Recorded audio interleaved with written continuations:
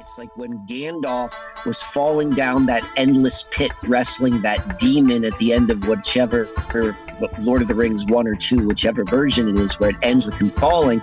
Like there's a point when he realizes, like, I'm not going to hit. Yes, he eventually lands in water in the bottom, but you realize that there's a stability in the fall.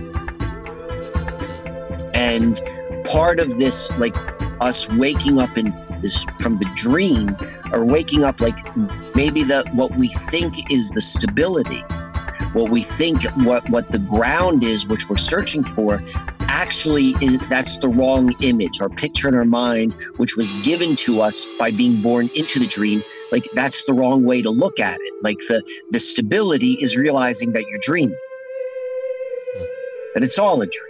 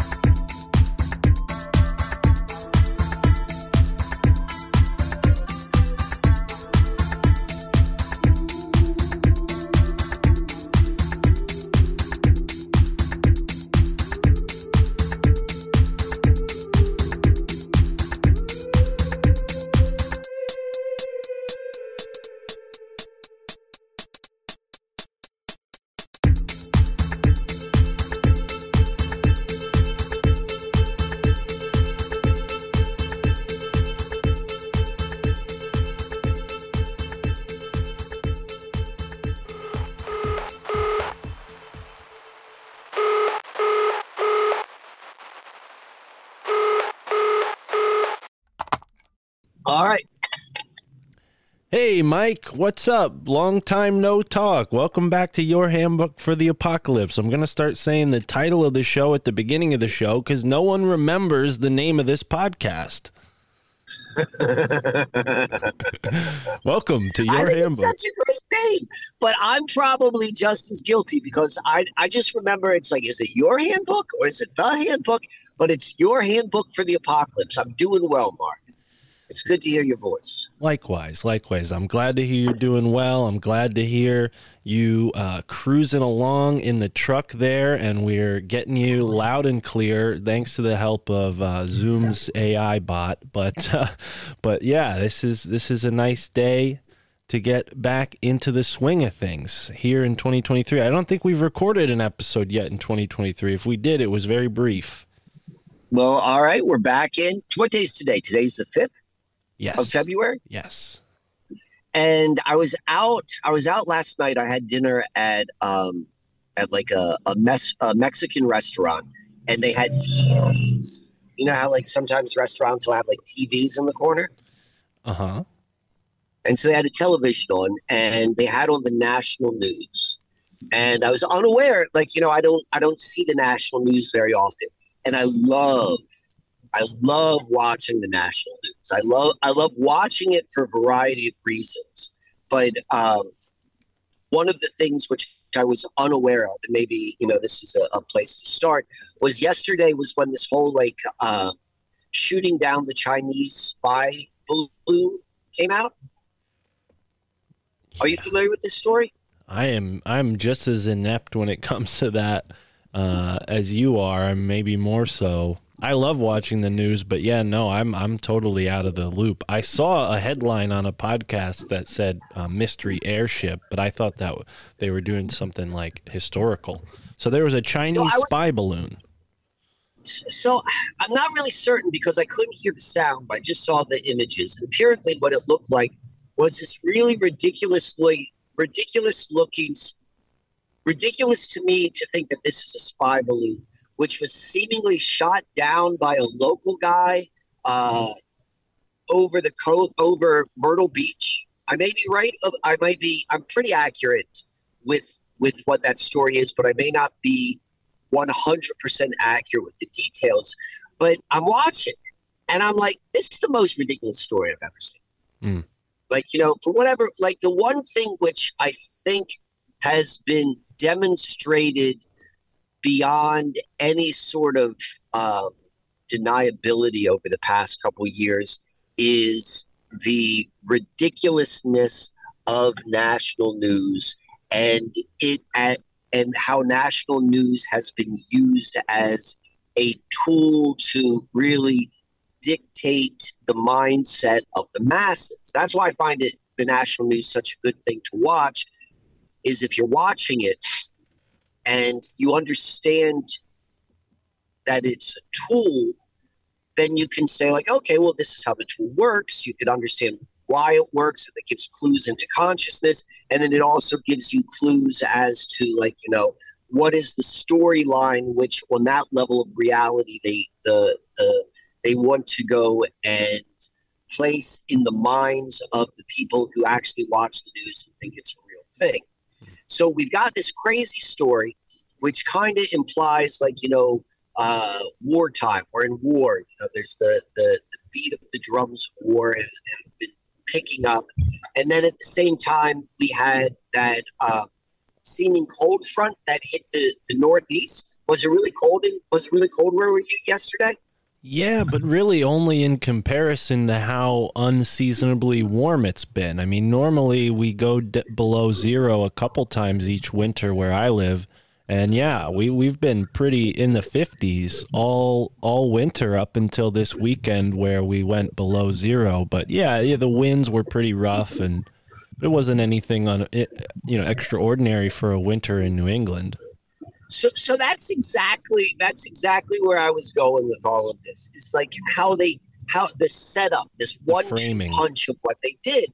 But in the truth is, the truth of the matter is exactly what you're saying. It's like it really hasn't been that cold, and today is considerably warm again, or at least warmer compared to what yesterday was. It was a little bit cold yesterday, but it wasn't like freezing cold. And just how easily reality is shaped in the minds, how easily reality can be shaped in the minds of people. So I just wanted to point that out and bring this back to this other anecdote which happened yesterday. So before I went to that restaurant dinner at the Mexican restaurant, I was going through some old stuff and stuff which Christy had. We're cleaning out some of her storage, and she had found this diary. I think she said she found it in a Goodwill years ago, and she took it, and it was a handwritten diary from an 11-year-old girl written in 1984. And there are about 20 entries in it. And so I read them all. I read all the entries. All right. Okay. All right. Totally unrelated to her too, right? Because it's a Goodwill. So it's just a random person you both have never met, assuming. Exactly. But what's funny is it does have the name of the person, like in the very front page of the diary. And it has the year in which was written and the location. The location is generally where I am living right now, kind of in this part of Pennsylvania between Allentown and Philadelphia and Reading. And it was from January 1st to the middle of February 1984.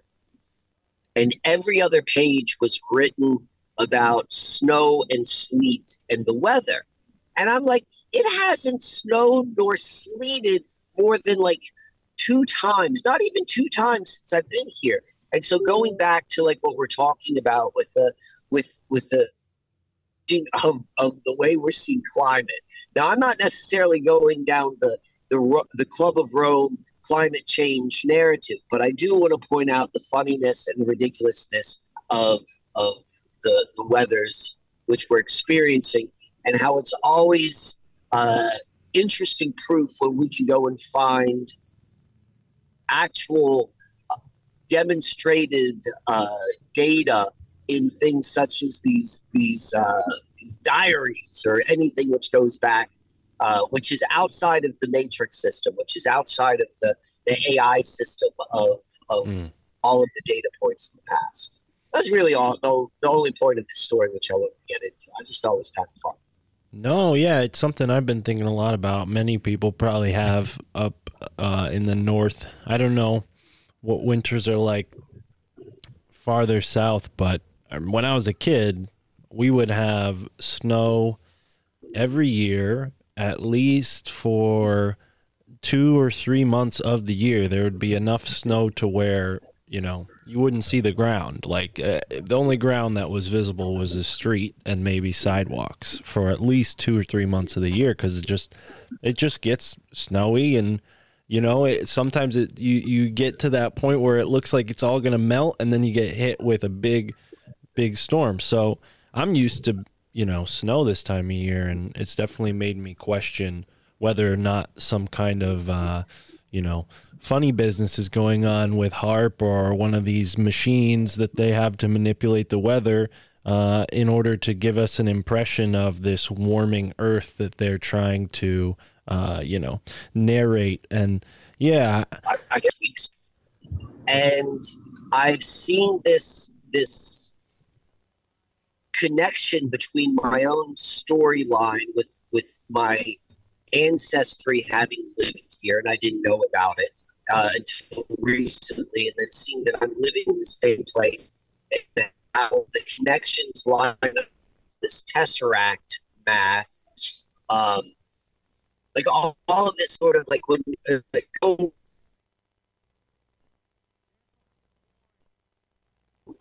what is the funny business? The funny business has usually been couched along the lines. Here are your two options which you're given. You're given option number one, which is Club of Rome, carbon, climate change, and all of that sort of stuff. So that's like, that's the mainstream narrative. And then the opposite is like, or maybe it's not exactly the opposite, but another way of looking at it is like, no, these are normal cyclical changes in the weather. This is like the fifth sun. This is why the sun is white. It's no longer yellow. And that's changing. And, maybe that's a possibility. Or maybe, it's even stranger than that. And somehow we are living within or experiencing our life in more of a metaverse, false, whatever that Pentagon fake. What is that Pentagon replica of reality called? There's a name for it. You know what I'm referring to? Yeah, I've heard it talked about. I don't remember the name for it though. I get the name, but the way I understand it is the Pentagon has created a duplicate scenario environment where every human being is replicated in there so that they could run more or less different scenarios to test different scenarios. That's the way it's kind of positioned, right? Is that how you understand it? Yeah, that's what I've heard. I'm trying to search up a name of this, but yeah, that's hard to do. It's a hard thing to do, and the internet has gotten so difficult to find things nowadays, right? And this goes into the second internet. There's a second internet which we're now searching part of, and we're not able to find a lot of the stuff that used to be available on the internet. And this goes deeper than just Google algorithms. Maybe it does, maybe it doesn't. I'm just playing around with ideas right now. But I always thought that the narrative of the explanation of the Department of Defense's second city, second life, that feels too much like the metaverse to me. When they went and they gave us the story on the metaverse, that, all right, I got a tricky merge here. All right. That maybe it's already happened. Maybe we're already, our consciousness is in this kind of false sort of reality. There's something strange going on.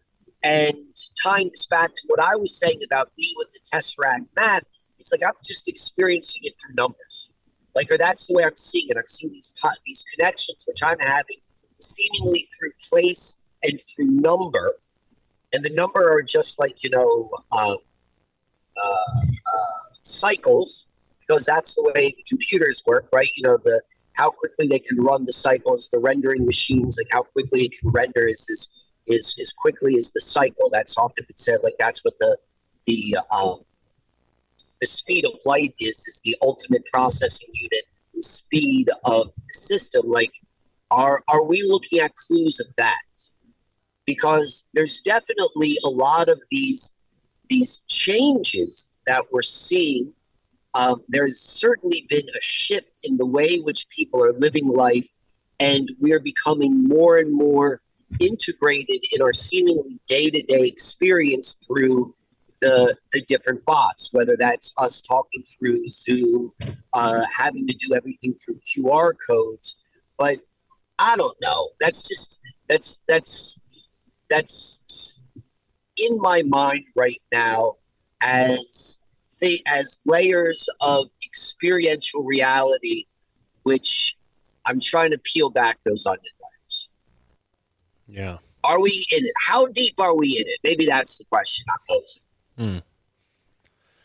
Well, that's a tough question now. I mean, I've definitely forfeited a lot of my natural sovereignty just by living in the situation I'm living in, as if we're going to look at the metaverse in those terms, or the digital interface of it, that's the multiverse is being born from all these data sets that are being generated by each person's life, and all of this is going into a simulated algorithm of outcomes that then they're going to try to game.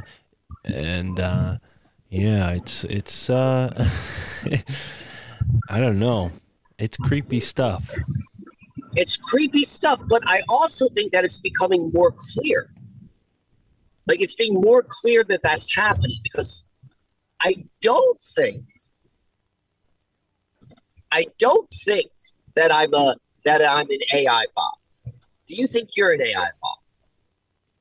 No, that's never one. No, like, you still feel like there's some level of you which is outside of that system. And seeing those system markers, that's why like talking about like the time and the place and the history, like that's providing for me at least clear demarcations. And what they're demarcations of, I'm not certain, but I think it's these layers of reality. And as we're going through them, as we're seeing them more clearly, are we then beginning to be able to move through the maze with greater skill, with greater ability? So I don't know. These are the questions which are popping in my mind as I'm driving through Reading, Pennsylvania. That's where I am right now. So those are the tops of mind. We're seeing it with the different weather. We're seeing it with the different ways which we're interacting with life. And I don't want to get settled into that this is the way we're living. Yeah. Because that's when we become part of it, or maybe that's when we become rooted. So, well, I don't know where we go from there in this conversation. Well, maybe it can connect to what I told you I was watching earlier in a weird way, because, I'll admit it, I'm a huge animal lover, and I've come to the realization that I'm a very emotional person too, because every time I watch these types of things, I start to cry and get moved, by what I'm seeing. So I'm going to tread lightly here so I don't start crying again. But there's this beautiful school in Borneo where they take orphaned orangutans and they rehabilitate them, or basically do their best to simulate, what it would be like for them to be raised by a mother orangutan in the wild.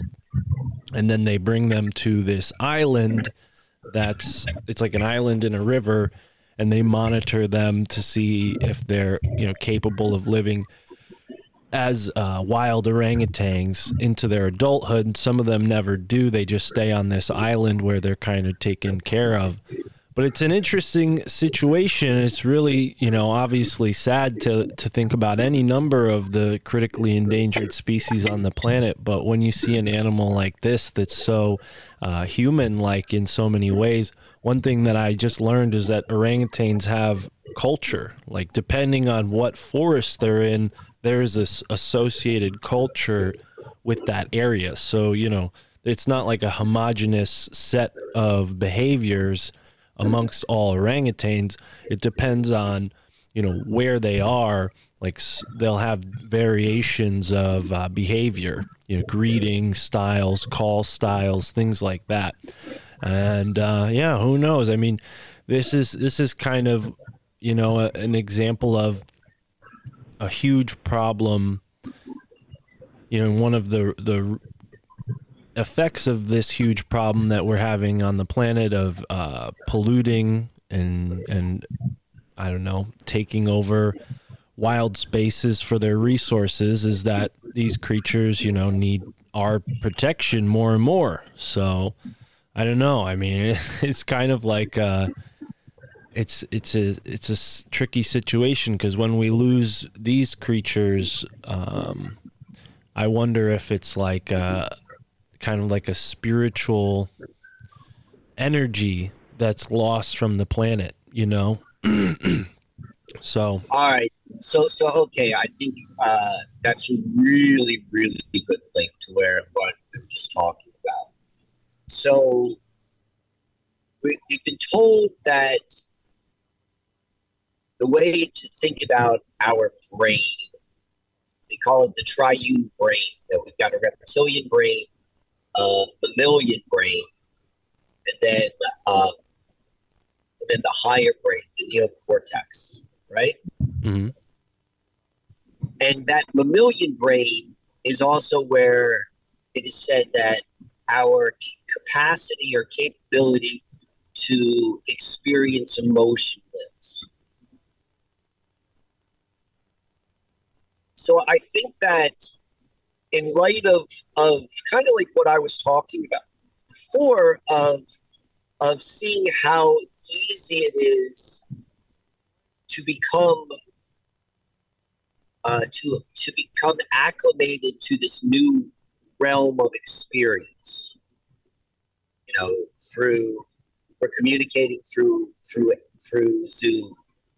Like, everything is kind of based upon internet technology, the backbone of the internet, which allows us to access and share information and to communicate and so forth. Like, that's where it's taking place. The ones and zeros, and just kind of becoming like, here's our new normal with weather, this ridiculousness of of what's supposedly a spy balloon, which is visible by, someone who's got binoculars. Like, we were told in the 1950s with what was the guy's name? Gary Powers, U-2 spy plane. Like, that would have been like 6 miles up in the atmosphere. You wouldn't have been able to see that. Like, why are you telling me that now in 2023 that the cutting edge spy technology is this like hot air balloon, which is visible? I don't know. But the point I'm trying to make with it, like, is part of us being those who still have some degree of sentient ability of being able to think for ourselves, has to be tied into still being grounded in those lower parts. I'm using that with air quotation marks, lower parts of our consciousness, which they're saying is our mammalian brain. And so when you're watching this orangutan documentary, when you emote, when the part of your brain that is touched, which is the emotional part, you're like, I moved to tears by watching it. Of course you moved to tears, because that part of your processing unit, that mammalian brain, is being activated as you're looking at this other way of seeing yourself, not seeing yourself as an avatar in the metaverse, which I think we collapsed. That did not come into fruition. The Zuckerberg metaverse is like seemingly a bust. I say that because it was not well received based upon their, their business numbers, their revenue numbers with the metaverse. It's because we're still able to find that we're still able to experience life through that one part of our being. And as we're still able to hold on to that, to still be able to feel, to emote, to see ourselves in other ways, whether or not we're from mammals or not is not necessarily the point I'm getting at, but recognize that that is part of our experience. That is how we don't lose ourselves in this inception dream. Because that's what this feels more like this to me. Like this experience, maybe that's where I was going with when I was just kind of waxing poetically 10 minutes ago is, what is real right now? What is the dream? That's what the movie Inception was all about, was being able to find yourself, your consciousness in this layer after layer of falsity. Watching those documentaries is still seeing that through the AI system, but when you are hands-on, seeing part of that animal kingdom, connecting yourself from that with that level of reality, is that part of keeping our footing as we're moving through these false realities.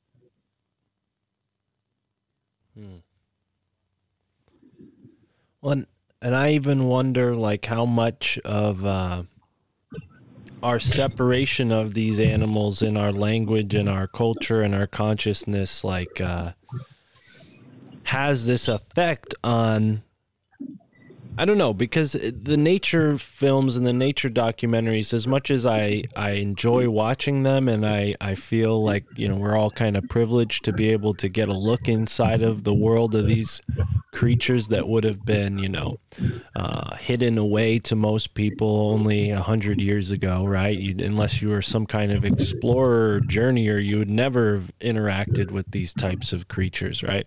But now we have cameras, in these special places.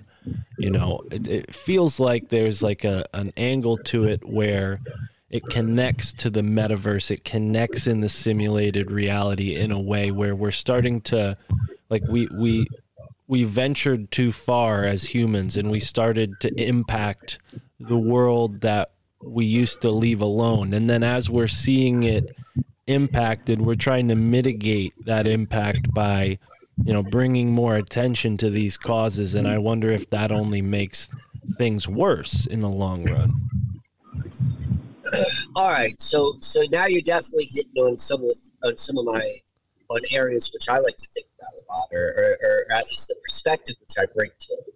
So the documentaries, like all the nature documentaries, and I'm trying to think of. There's a guy who is well known. I'm pretty certain he's dead. He was a British guy, but his voice did. Oh, Attenborough.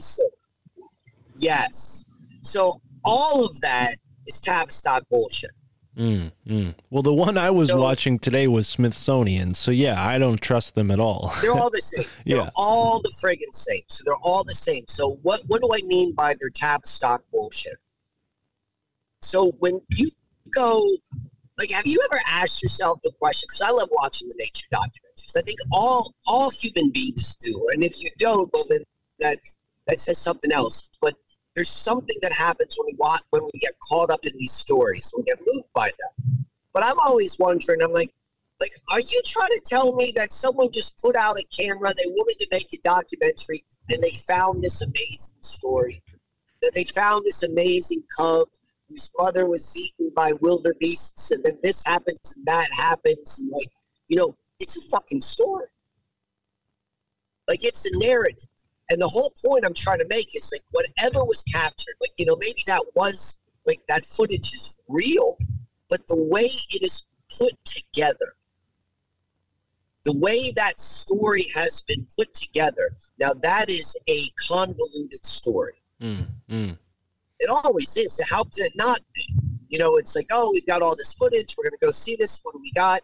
How are we going to tell this story? Yeah. And then those stories always have underneath them particularly if you want to look at it from this perspective of like, we're not saying like it's it's a Tavistock bullshit. All of that are ways of getting people to understand themselves and to understand their environment a certain way. And I'm going to say this always goes back to the whole Darwinian, what was Darwin's Huxley. Thomas Huxley was the bulldog of Charles Darwin, of the introduction of the idea of us being animals, and then animals being survival of the fittest. And here's the proof, because we've got all of these documentaries that say at any given point that the animals are going to eat and destroy themselves. Like, it's always like a battle, so that you can like unconsciously understand that your life on Earth is meant to be a battle. You know, this goes into something I've talked about a lot in the past, which is called evolved consciousness or survival of the fittest. So to me, what you're talking about in like these stories is part of like this storyline of us as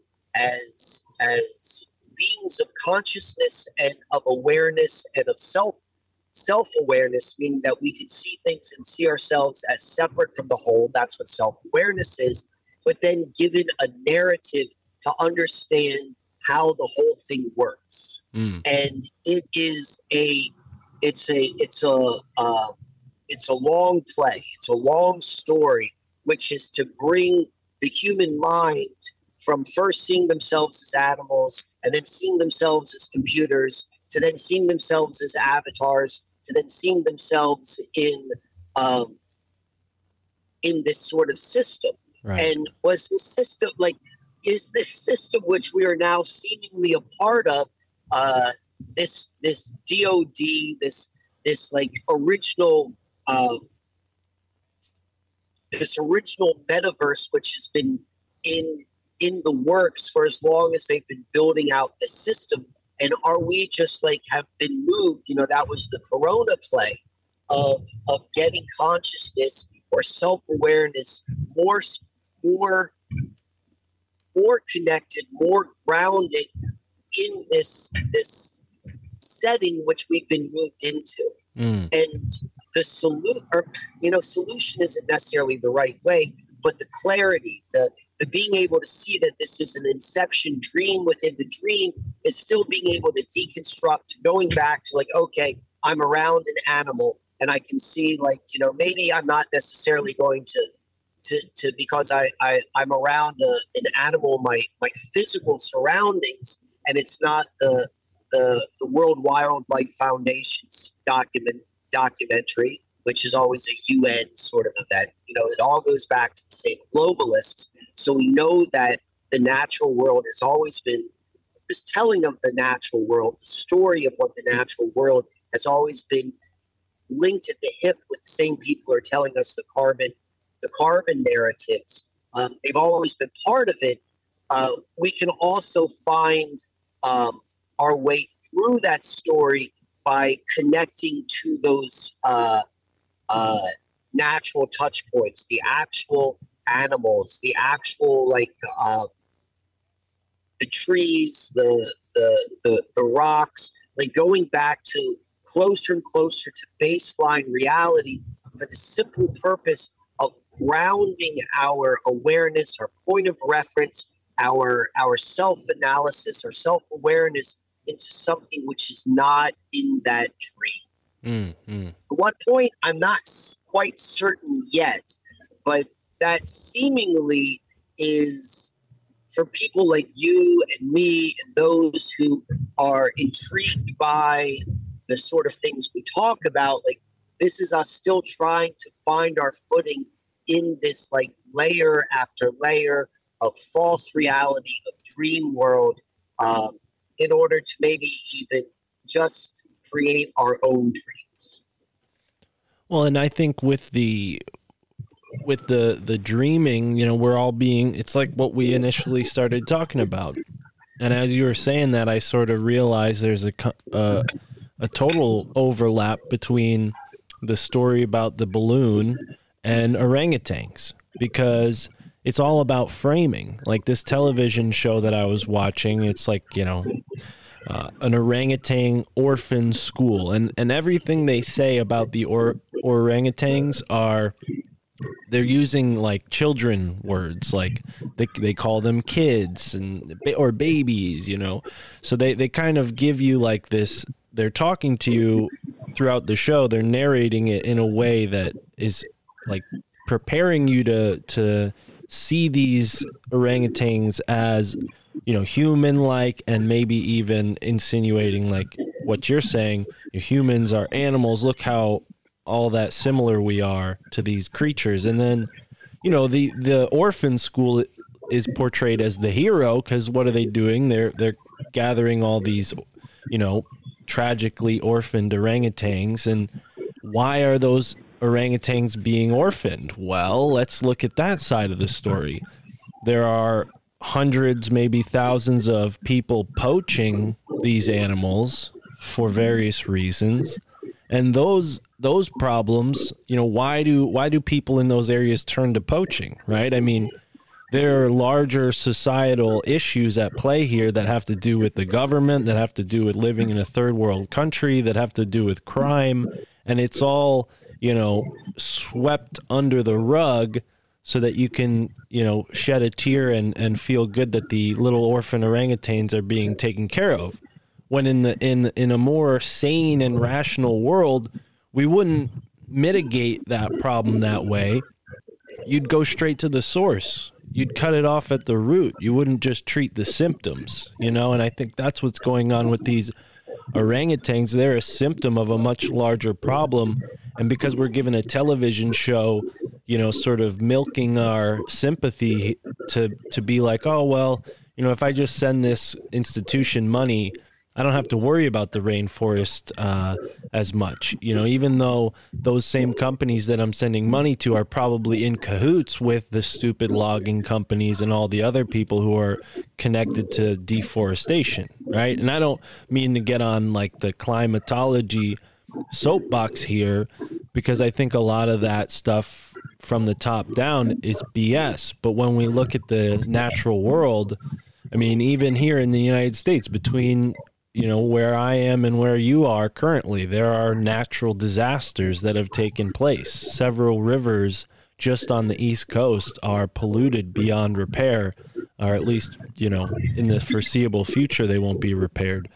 But, this is all overlooked because we're given this sort of Band-Aid of, well, it's being taken care of. Johnny, get back to work. And if you care so much, donate.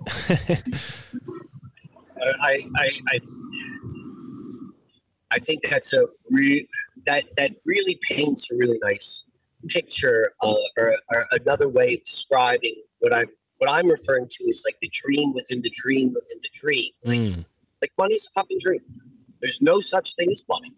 It's only, this is like elementary, but like money only exists because we dreamingly agree that money works, and then we live our lives that like, okay, we agree that money works, and then we live our lives based upon this falsity. So as soon as we do that, we're like in a dream. Like, and you can go and say like it's like, well, it's factual because like you need money to pay your house, your rent, what have you, your mortgage. The point I'm trying to make is like that's just a layer of a dream. Like if we want to get down, and all of these dreams are just narratives which have been internalized, which we accept to be true, and then we live our lives based upon like, okay, this is a grounding truth, this level of the dream, and now I'm going to build upon it. We solve that false problem, like you said, by going down to a deeper level of dream, which we've already assumed to be true, which is that money can solve problems because we could give money, and then people would be able to fund nonprofit organizations, because there's no such thing as a nonprofit organization. It's just a construct which people agree like we're going to work together, but it's like layer after layer after layer after layer of all of the stuff which is not fundamentally true. Mm. And it builds upon itself, and then it goes, it's a house of cards. So what are you and I and similar people who are curious like us interested in? What is the baseline reality? Where do I exist within it? And then what are the rules of that baseline reality? I don't have the answer to that, but I certainly know that's what we're seemingly touching upon. So I want to touch upon this idea of dreams and narratives and beliefs one step further, because I've been thinking about this. And I think it's an interesting concept. Can I ask you a quick question? Yes. Do you have your car window open? No. It's just a bumpy road. Sorry. Oh, okay. That's all right. Yeah, I'm hearing kind of like a bumping noise. I thought at first it sounded like someone was stomping on your roof. But no, go ahead. It's fine. It may be. So, all right. So, do you know, you're familiar with this concept of the firmament, right? Yes. And so the firmament is this idea that there is a layer in the sky where it's like the ceiling in which we're having of our sky. Like we're living within this, underneath a dome, whatever that dome may be. We're calling the ceiling the firmament, right? Is that how you understand it? Yeah, the atmosphere in a sort of biblical sense, or even I've heard some people say the firmament was ice, but yes, I understand, like a dome. Well, let's not even go that far. Let's not go that far. Let's not call it an atmosphere. Let's not call it ice. Let's call it that there is a physical attribute, which separates where we're experiencing life, and there's something on the other side of it. Mm. Like on the most basic level. Okay. And imagine if you lived in a time in which that was the consensus understanding of reality. Okay. All right. Like, let's say you lived in the medieval times. You could go and look, or even older than that, where you could see there's a lot of artwork, particularly alchemical artwork, which demonstrates or shows a picture of what the firmament would look like. Mm. Like, do you know what I'm talking about? Have you seen images like that? Yeah. Okay. So imagine you're a regular person, and what we know is a human being, the way their consciousness works is they have a story. They have a narrative of how they think reality is, and it's held to be factual or true. And then it goes in the backdrop of their brain, like it's working in the background. They're not thinking about that all the time because they're like, I don't have to think about it because that's true. I don't have to think about gravity because gravity's there. It's not my job. I'm going to think about my day-to-day life or whatever the things that I'm interested in. And all of these things which other people have demonstrated to be true to me, I don't have to think about that anymore. Right? Mm-hmm. I'm building up on something right now. So does that make sense when I say that? Yeah. Okay. So you grew up in a time where everyone thought of the firmament. And so what you would do is you would think about your role and how you would picture the life experience. You would picture in your mind that okay, I'm living on this thing called Earth, and there's this ceiling, we call it the firmament, and that's basically as far as I'm going to think. What's ever on the other side of that, I don't know. I just need to think onto this firmament, and they've given me pictures, and I'm picturing it like I'm living inside of a dome.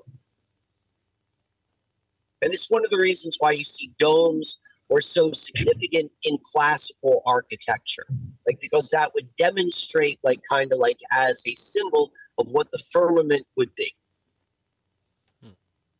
And you would have in your mind, you would have in your picture of what reality is, you would basically come to this conclusion that you know what, reality just does, it ends where that firmament is. My picture of Like, and this is just happening in the backdrop of your mind. You're not necessarily thinking about this on a daily basis. It's just an assumption of like how you're imagining your reality. Like it kind of ends where that firmament is. I don't have to think any further past that. And so your understanding of reality has a limit. There are two ways of thinking about that. There's one, which is like what's on the other side of that firmament. But then there's also, we can assume that there's a safety with that. The safety of that is like I'm contained. I'm contained within this dome, and all of life is safe. All of life is safe within this dome because this is the firmament and this is what protects me. And this goes hand in hand with Enochian magic.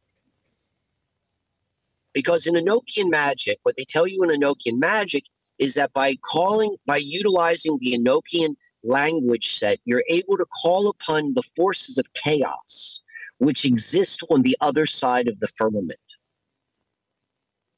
And in the Enochian magic language or narrative, they use the terms watchtowers, that there are these watchtowers that protect all of us who are living on Earth from the other side of the firmament, which is chaotic forces, and we're protected. This is our protection.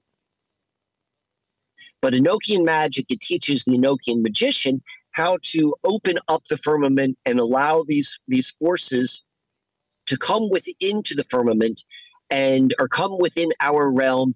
And if you know your Enochian magic and you practice accordingly, you'll have enough like protection with these wards in your Enochian table that then you can command these forces to go and do what you want to do.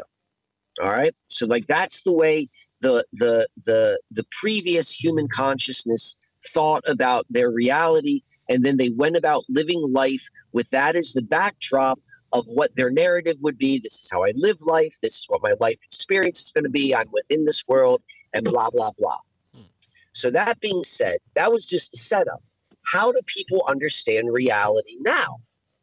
Now we're like, oh, the firmament, that's a crazy idea. That's not how the world works.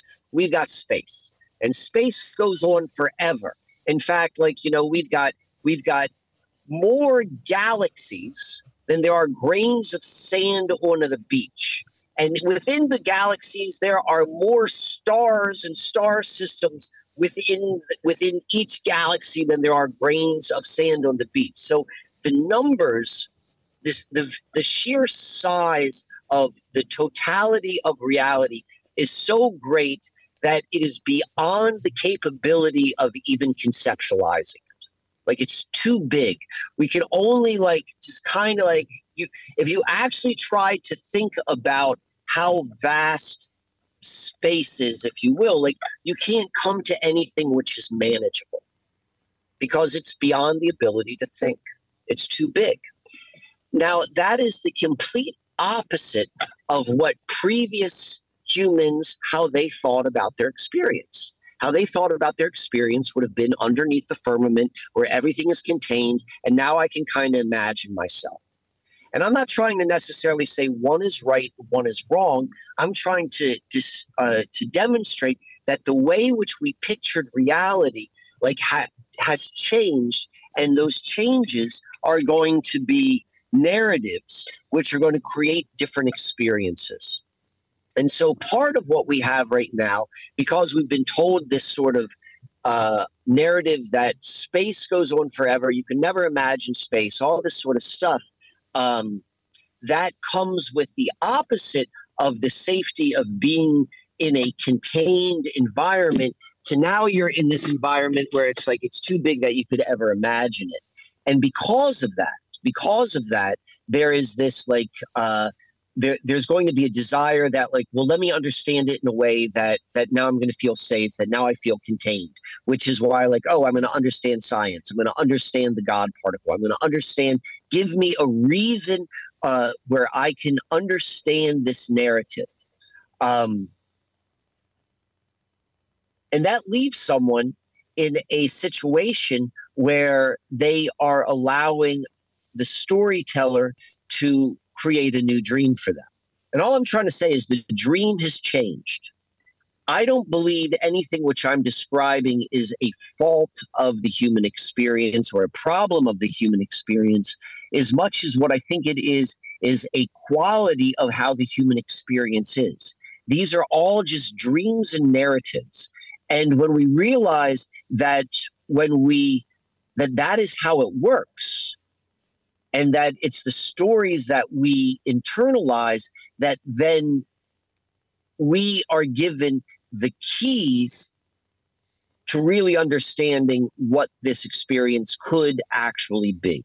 And it is from this understanding that we can actually begin to relax into what I call a meta paradigm shift. And what the meta paradigm shift is, everything can change so drastically that because anything is friggin' possible. We've always been given these ridiculous stories of how to envision our reality. And once we realize that that they all can change, that's when we can really begin to have these changes and really begin to move outside of anyone else's dream. This is the inception thing. Like, where am I actually standing? Where is my actual self-awareness? And then we can go and finally begin to step into that full artist of life, to use the Toltec language, or co-creator, to use the modern new age language. But there's a truth to that. And that's what we're seeing. At least that's what I'm thinking, that I'm experiencing more and more as we have been playing these games. Yeah. These games of going through the James Shelby Downard vortex, these games it's slipping on the I'm not thinking of the word of your game, is slipped my mind right now. What is the one word? Scene. Oh, the scene. Like that's the game. Like, these are teaching people how to play the game. And as we're seeing these layers, this is going back to the original part of our conversation today, which is like, we're seeing that the setting of the dream has changed, and it has changed this easily, that we can also see that this is how easy it is to change the setting of all of the stories, including the one which we are individually living within. Yeah, I'm glad you used Shelby Downard's name, because as you were expressing that great point, I was reminded of a podcast friend of mine who recently put a book together. He sent it over to me for pre-screening. It's not available yet, but it's titled New World Disorder, and the first chapter goes into this whole saga of the Twilight language and James Shelby Downard, and had a bunch of information in there that I was already familiar with, but a few little pieces that I had never seen before, like the fact that James Shelby Downard apparently invented some sort of ultrasonic device that was seized by the military and possibly used against him.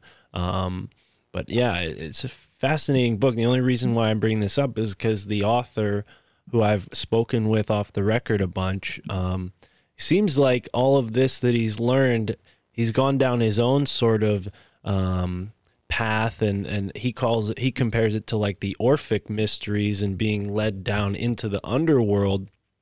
And his response to this seems to be, embracing Christ and going towards sort of more of a fundamentalist Christian point of view. I don't want to speak for him completely, hence why I didn't say his name, but I said the title of his book. But anyways, either way, I just think that this is something that can happen to people when they maybe come too close to what this author calls the abyss, where maybe fear pushes them into a perspective that I personally, I don't know. I feel like that's sort of going 180 into another, position that will lead to a similar fear.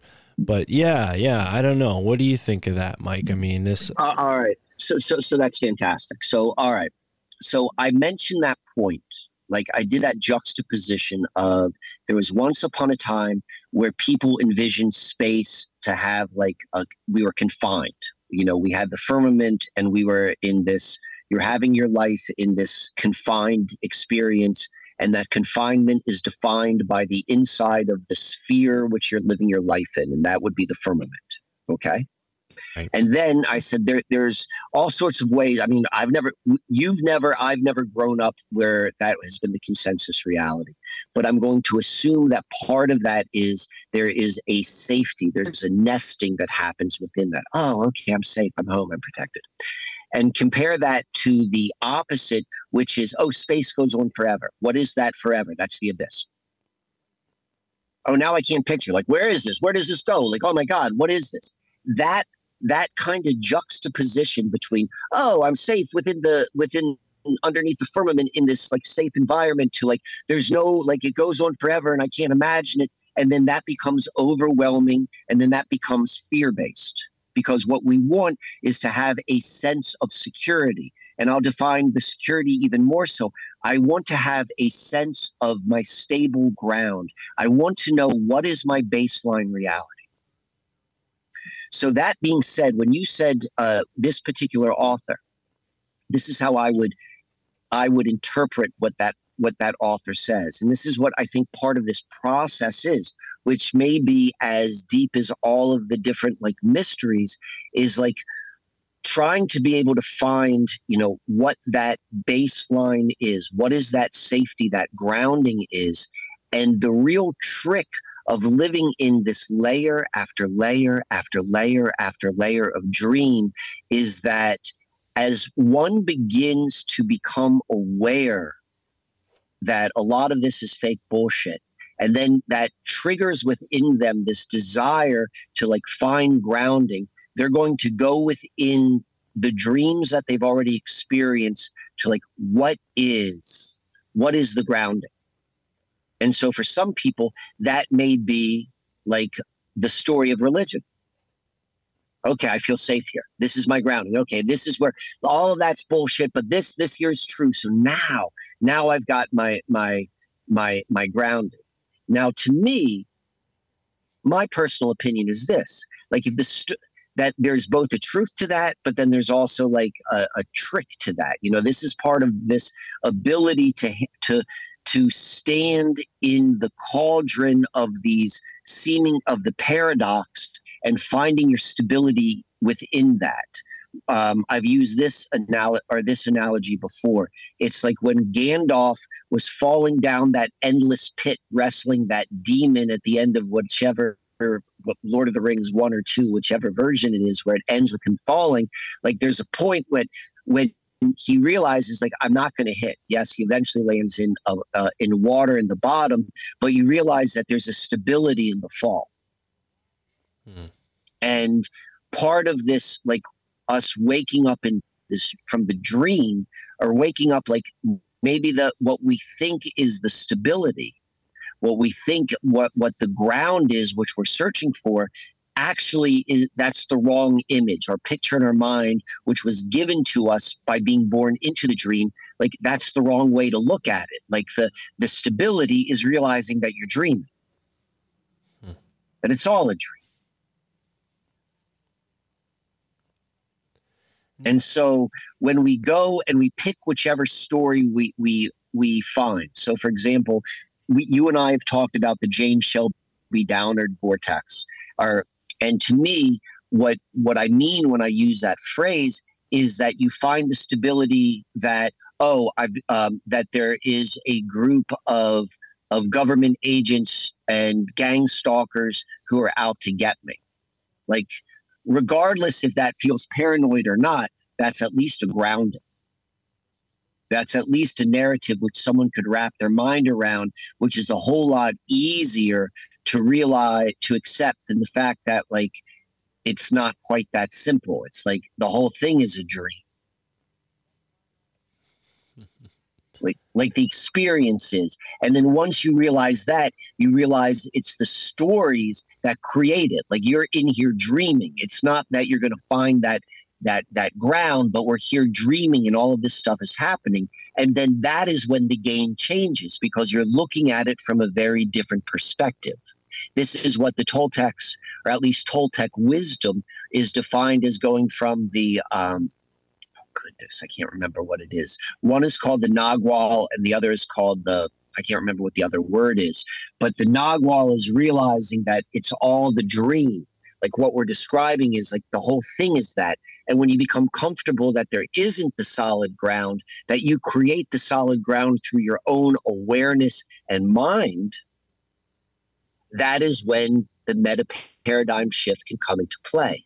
And because this is a consensus reality, meaning that we are experiencing our reality by what we're all agreeing upon together. We have a consensus reality that the dollar bills matter. They only matter because we agree upon it, but there is no truth to them. That is the nature of the reality, and that is the nature of our consensus reality. And the meta paradigm shift goes not just for an individual, which could theoretically always happen, but now, as we're seeing the shifting happen simultaneously with all of us on this consensus level, is we are in that spot and we are learning those skills. And the James Shelby Downard paranoid vortex is going through it from the potentiality of paranoia. And like if you move through it and you realize like there's nothing to be concerned about, that the Freemasons aren't going to go and have a ritualistic sacrifice and kill you, that it's like this is part of like the how the game works, the fact that we even think about it and we've created it, that's when we actually have glimpses of our blind spot of we're actually, we're creating this whole sort of thing. Well, then did I invent Johnny Wan? Did I invent Johann Wan? Did I invent this, I got so into the Christopher Nolan stories that I have his watch that before I saw that movie, that the Tesseract and Interstellar, that I see myself forming a contract on exactly 256 years, a Tesseract number of when my supposed ancestor was in the exact same place on a solar cycle. Like I don't like, am I looking at that as part of like this great conspiracy, or am I seeing that as part of a reflection of how this game works, of the House of Mirrors? I think that I'm getting closer to that, like not just as a concept, but an experiential reality. That to me is what we're experiencing. That to me is your handbook to the apocalypse, is the understanding of how this is occurring. This being the life experience that we're having. Whether or not that is created within a pentagon shaped building with a data center within it or something else, I'm not certain. But we're beginning to like see through all of it and see that it is both real and it is both false. And that paradox is where we find our stability. And that is like you can't think that through. Like you can kind of like, it's like you can't think through riding a bike. You can't think through seeing a Magic Eye 3D magic art poster. You have to relax into it and then it presents itself. And that's the model of what I'm describing and what I'm thinking that we're seeing happening, or at least how I'm seeing it happen within my own life. Yeah, I love the way you paint that picture, and it's a much more optimistic way to lead through life, and I think that's part of the seeding conspiracies with this kind of stuff is like, you go down this Illuminati rabbit hole and you find out about this Robert Anton Wilson character, and then you find out a lot of the stuff he was writing was, essentially in jest. Like it was a big joke. It was a big charade. And yeah, there was truth mixed into it, but their real goal was to lead people through this alternative reality game, or really essentially this narrative, this story. They were storytellers, and people like James Shelby Downard actually potentially lived a life that was inspired much by the stories of his day, and from guys like Charles Fort through to Robert Anton Wilson and everyone that came in between, and I think that, you make a great point when you say he lived his life leading with paranoia, phrasing it differently, but yeah, it's definitely a paranoid example of a man. And that's how you just articulated it is what I'm trying to point at. Like it is it.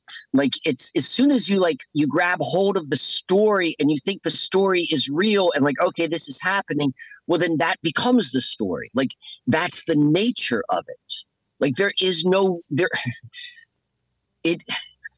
The point of all of the jest of the Robert Anton Wilson is to realize, like, it's not real, but it is real. Like, it's the idea, like, that you could even juxtapose this to then the Buddhist mindset of having a clear mind, so you're not in any of the stories. It's like, it's not so much like this is the right or this is the wrong. It's this is the way it works. Right. And if you are looking for that, so I've used this phraseology: the false reality, the baseline reality, and then the greater mystery or the greater reality.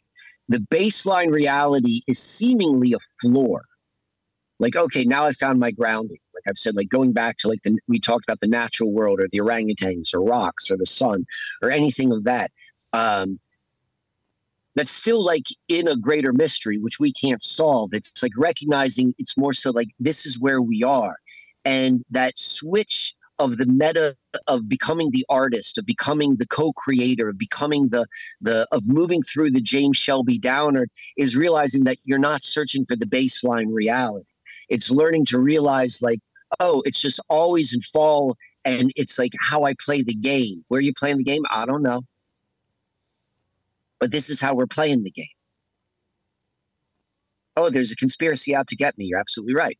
No one's out to get me. You're absolutely right. Like the word, like it's in our language. Believe is like be the lie. I was so tripped up on that for so long. It's like, because I wanted it to be like, okay, well, what's the truth? Like they've encoded that believe means like it's there, you're going to believe something, it's the lie, and when you internalize it, then you're believing the lie. So then what's the truth? That's the tricky spot. The tricky spot is like, the truth is whatever you believe becomes the story.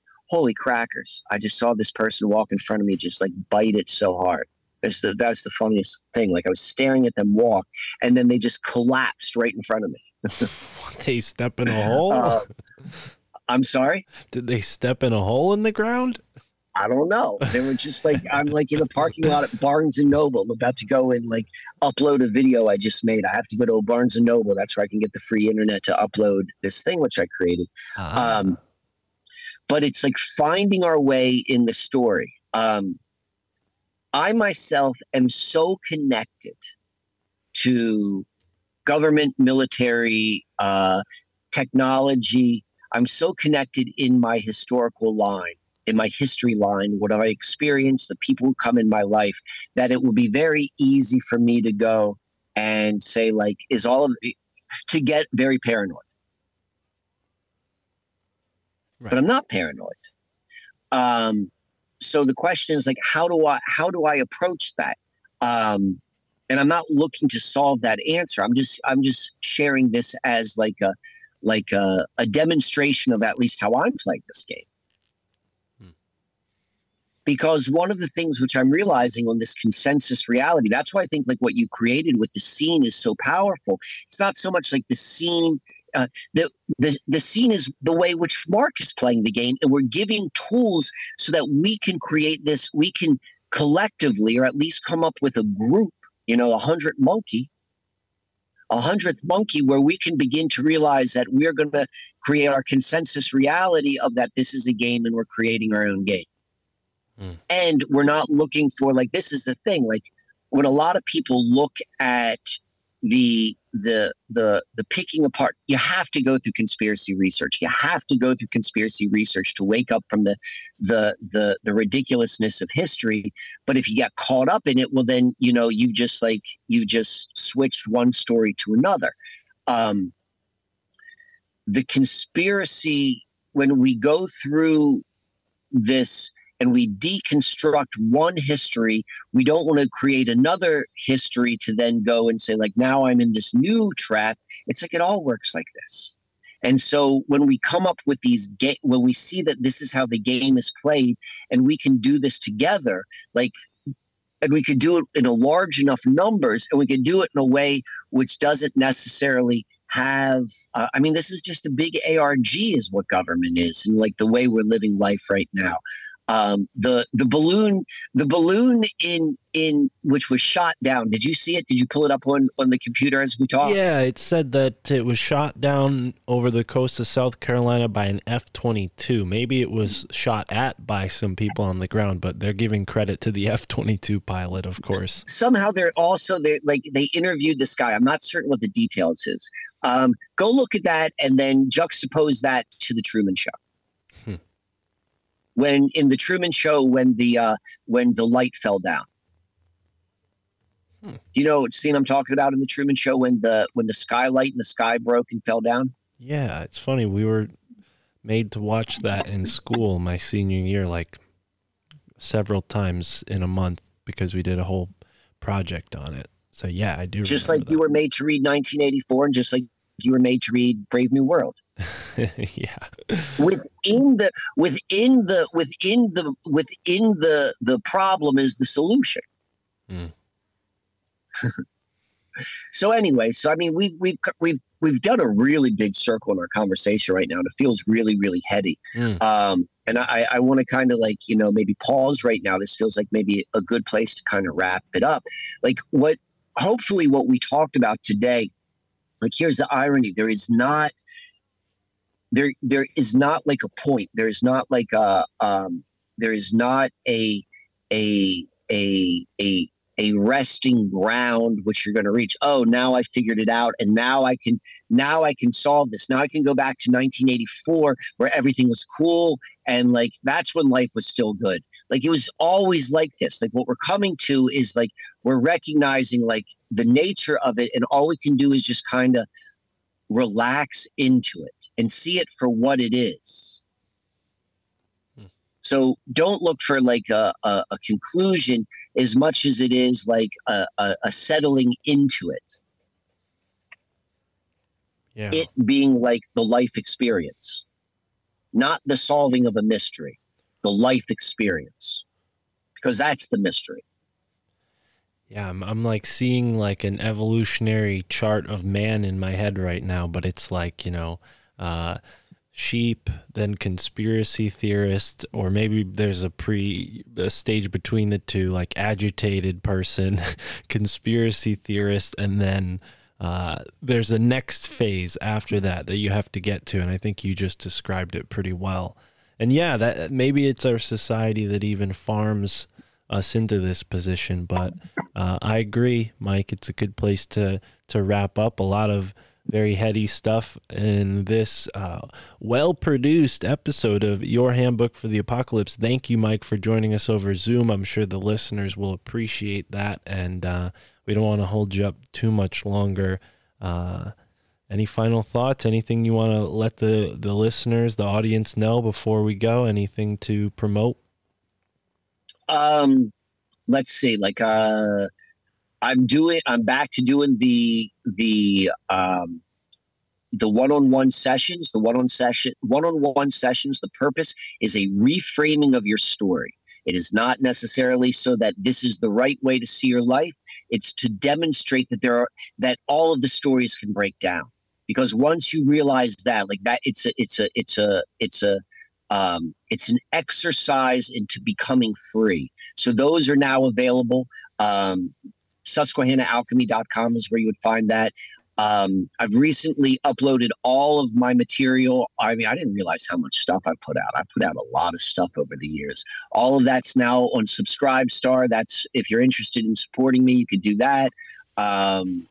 Also, me and Christy are doing one-on-one in-person sessions in bell tents in this area where we're living, like on the supposed land of my supposed ancestors, like in these bell tents, which look like little Mongolian yurts, like on a smaller size, like all of these different sort of services to really help bring people into a greater way of understanding their life during this time. Like those services are coming online. So if you're interested, Susquehanna Alchemy is probably the best place to go and find that.